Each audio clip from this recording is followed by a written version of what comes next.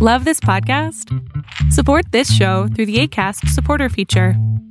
It's up to you how much you give, and there's no regular commitment. Just click the link in the show description to support now. I'm back. Welcome to what I'm calling Season 3 of Burnout. It's a podcast where I, Anupa Mistry, have short conversations about creative sustainability with working artists from Toronto and beyond. In April, I finished up a work contract and I took my ass to Jamaica, where I visited with Alana Stewart, who was living in Kingston for the winter and making a bunch of music. She's a new friend, even though we've known each other in passing for a long time now. Last year, Alana's band Bonjay released the album Lush Life, which captures the beauty of living in a city with lots of different kinds of people. We sat down on her veranda, accompanied by a symphony of barking dogs, which you will hear. They get louder and louder as the episode progresses. And we talked about how Alana went from making music in a band in Toronto to being in Kingston, building a solo body of work that's inspired by Feist and sound system culture. I mean, me being here is a matter of survival. It's not just about, having a good time in the process. It's like I need a plan to transition back into Toronto, and I don't want to live a life where I need to transition back into being home, you know?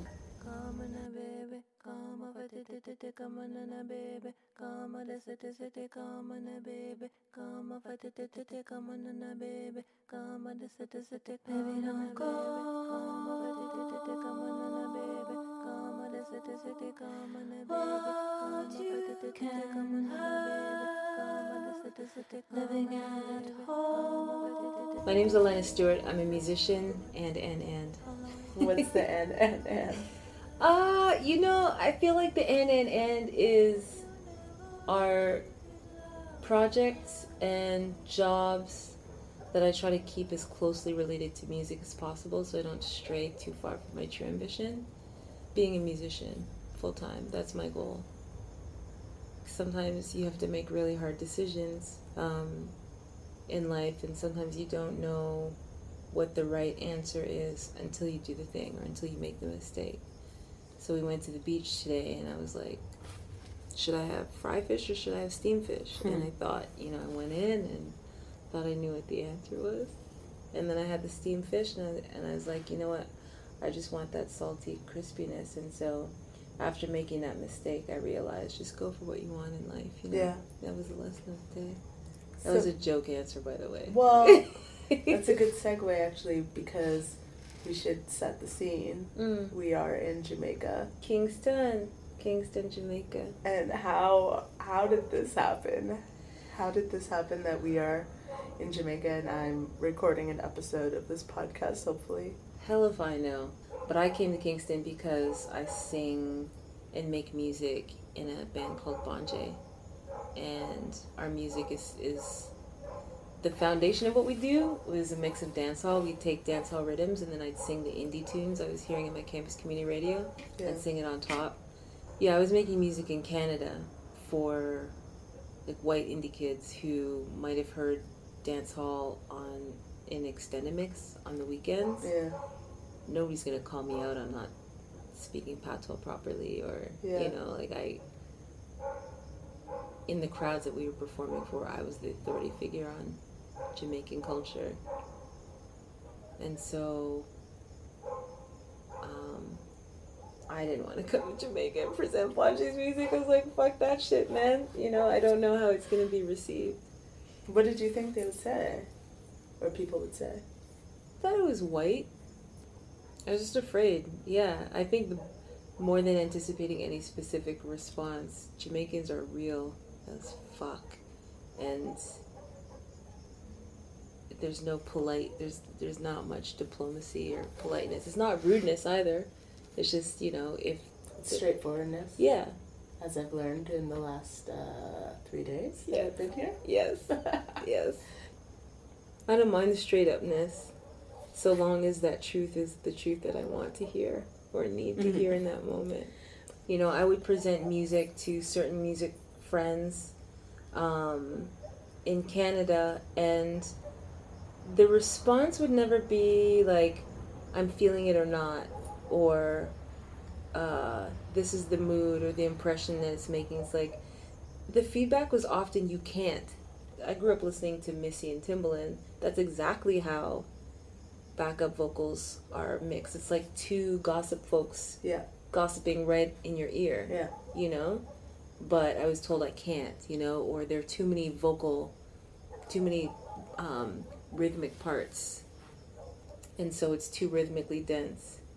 And I was listening to Snow featuring Nadine Sutherland and like an all-star crew of dancehall artists from the 90s. It's such a classic. It still holds up decades later. And on the surface, it's a really simple song with only a few elements. But when you listen closely, there are all these hidden rhythmic parts.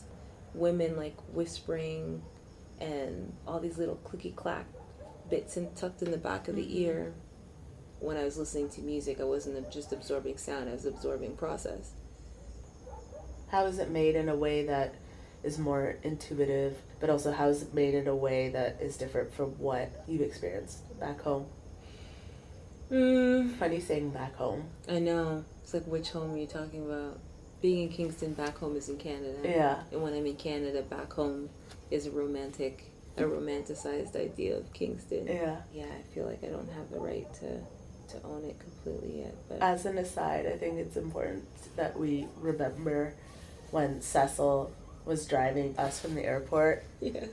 You had said, my friend, she's Canadian. Well, I mean, she's Jamaican.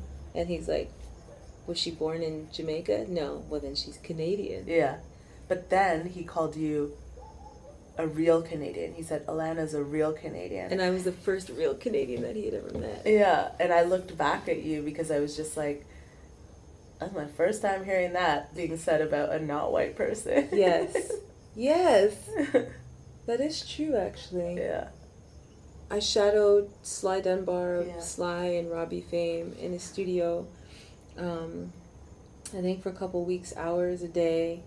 And studio culture or music production isn't treated as a one-off where, you know, you rent a cottage in the woods and you escape from everyday life to create music. He was there every day. Yeah. And when I asked, I was like, so, you know, do you work in the studio every day? He's like, yeah, man. Music is life. Music isn't just a career aspiration. It's who you are. It's what you do. And everything revolves around making music work. I think I definitely realized something similar. I don't read as much as I should. I stopped having as much time for reading, and I was like, actually, if I want to write, I need to read all of the time. Because for me, when I want to make music, I will listen to certain records, kind of studying, but the fear is not wanting to copy at the same time. So how do you? I don't think it works that way, though, right? Because it's like learning like the architecture of it or something like that, you know. Yeah. And then also just like conceptually, like I read a lot of stuff that feels kind of adjacent to an idea I'm interested in, and I like the idea of like getting different perspectives to inform that, and somehow find that it relates to something I'm writing about in music, you know, which I'm sure yours is too, right? Yeah. Or do you feel like it's harder to not be outright biting?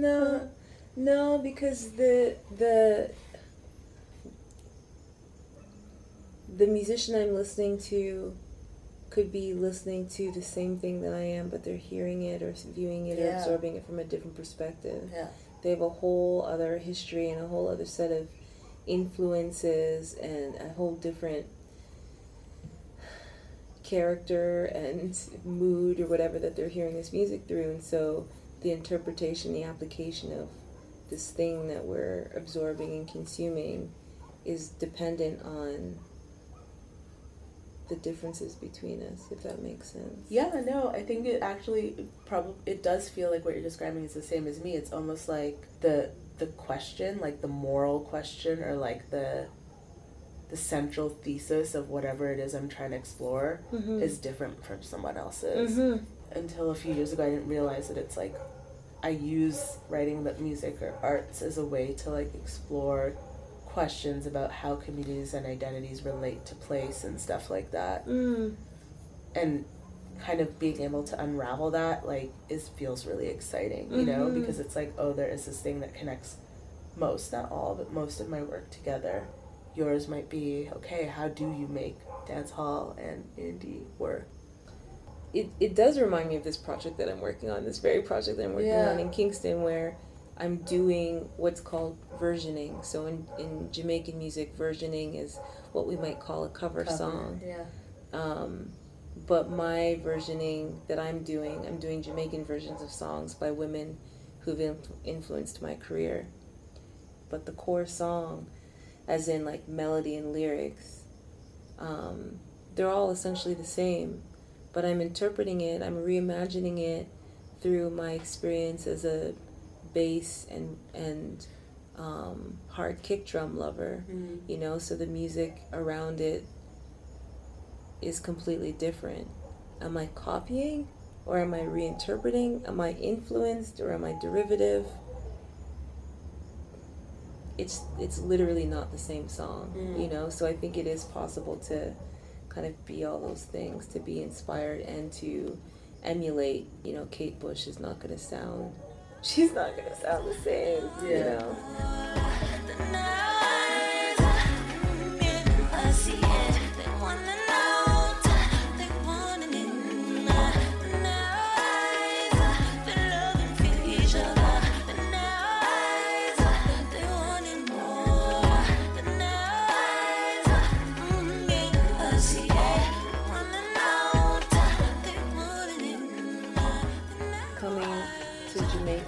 Trying to learn how to create dancehall music has made me realize how Canadian I am in the musical references I'll bring to the studio or demos that I'd bring in to one of my mentor studios.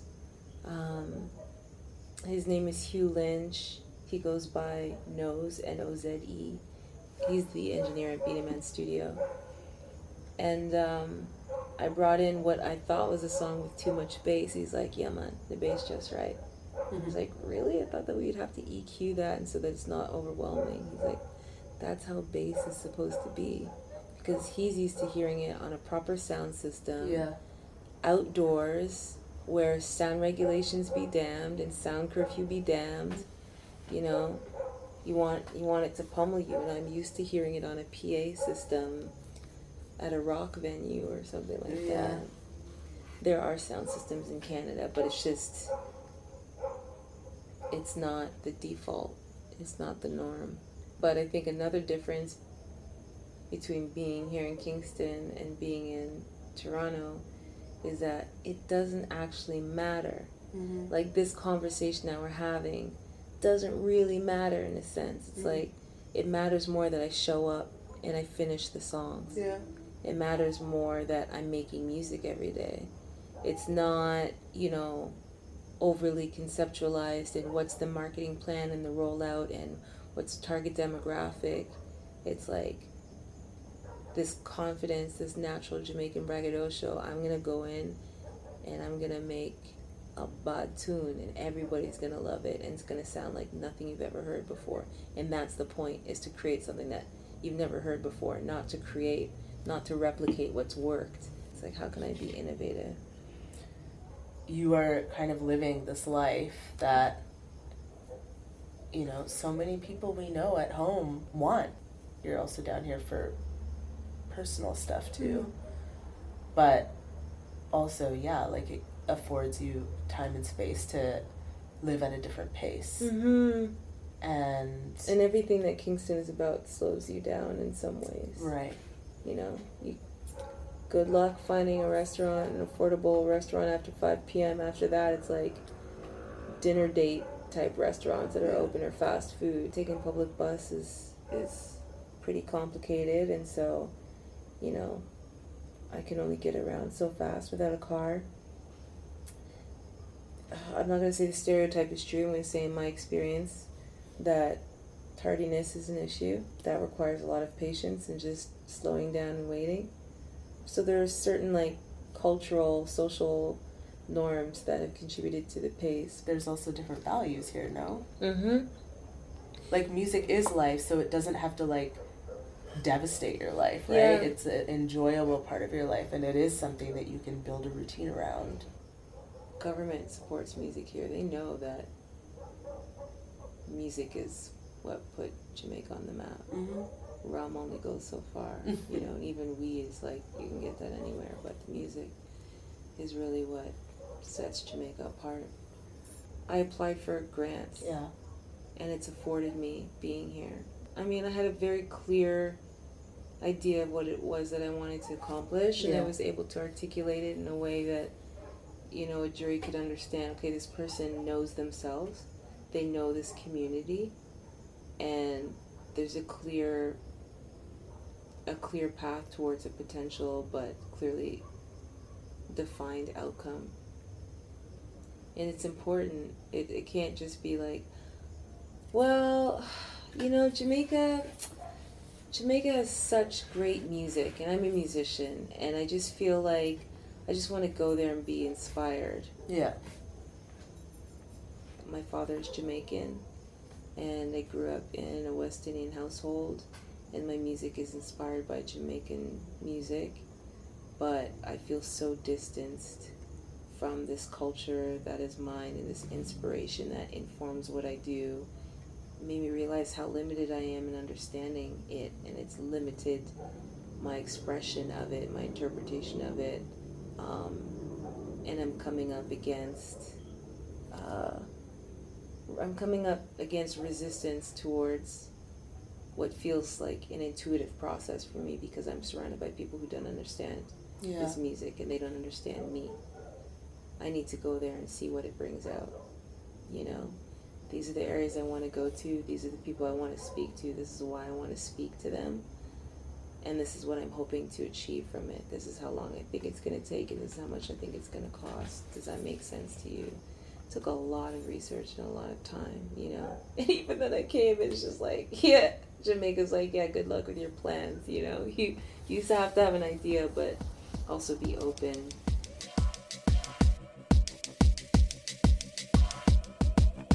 I can disguise any side. I'm a spy aiming for life. I can try for the night.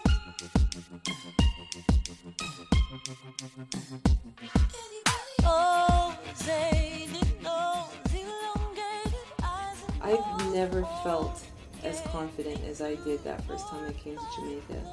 I think that those parts were suppressed by being in a community that, yes, communicated appreciation of me and, you know, included me on some level, but didn't deeply understand me, so they could only push certain sides of me, you know. So I'm going to learn how to engineer so I could record my own vocals. I'm going to learn how to produce so I can produce my own music, but really, it was so that I could participate in a conversation, and if I use the same certain kind of language, then I would be taken seriously.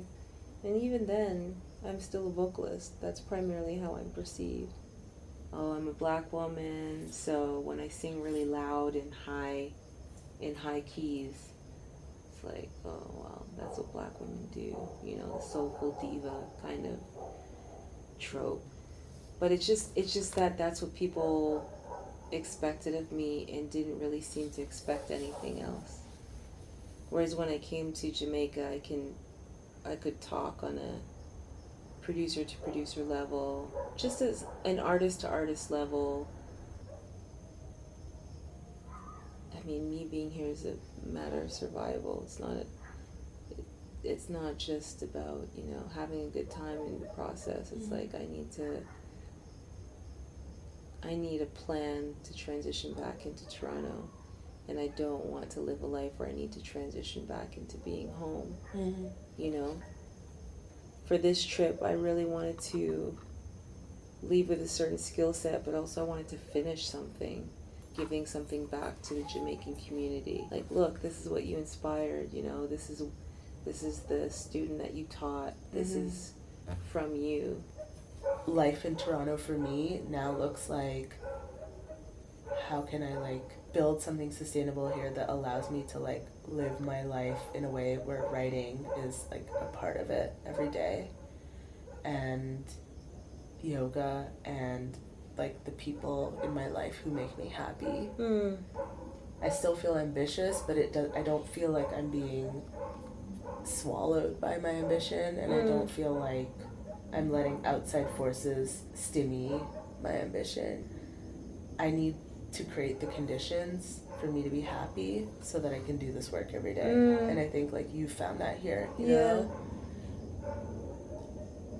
When you talked about not wanting to be a slave to your ambitions, I feel that way in Toronto, and I don't feel that way in Kingston. There isn't that music is life mentality. I don't touch music all that much. But I think something that I don't talk about, that I've never talked about publicly anyways, that I can't work 12-hour days like I used to in the studio.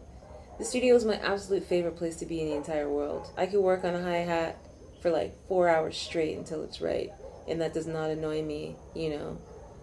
I've been working in studio since I was 14 years old. But I got hit by a car 3.5 years ago, and I suffered a concussion, and that was like towards, I think, around the middle of reworking Bonjay's album, and I remember feeling really triumphant about recording the vocals and finishing the vocals for Lush Life. Now we could go on to final mixing. My head felt fucked up from working those hours.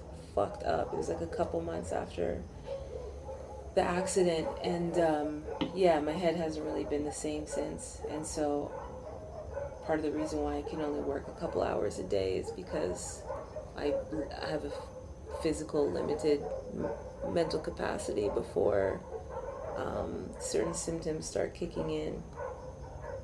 Showing face and networking and all these things that you have to do to maintain people's interest to make music before you even touch the music, that I don't have time for. I don't have resources for, and I don't have the mental capacity for.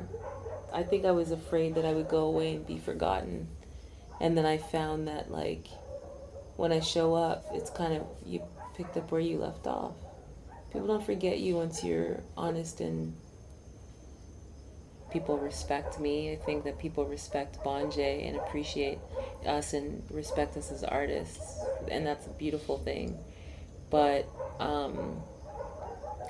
don't know how much people care. But I think coming to Jamaica, I think maturing, I think releasing Lush Life, I think getting hit by a car and being limited by a concussion, everything's had to shift. And I've had to reconsider how I prioritize my time, who I give my energy to, and just being grateful that my body got hit by a car and I survived. It's you know, it's not as though I had necessarily a near-death experience, but it does make you stop and think about how you want to spend your life. And I'm a musician. There's just no denying that I'm a musician. And so why am I in Kingston? It's because this is where I can be one. I can't deny those feelings. I've tried. I would like to work more, be able to work longer hours, and yeah.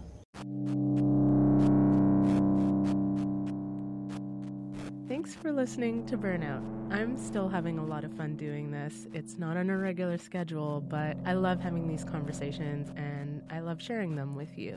I want to give a shout out to Harry Nazin at Apollo Studios, Vocal Fry Studios, and Inaba Duncan for helping me with the recording. If you like what you hear, please tell your friends and also subscribe to my newsletter, which is also called Burnout. You can find that at anupa.substack.com. That's ANUPA.substack.com.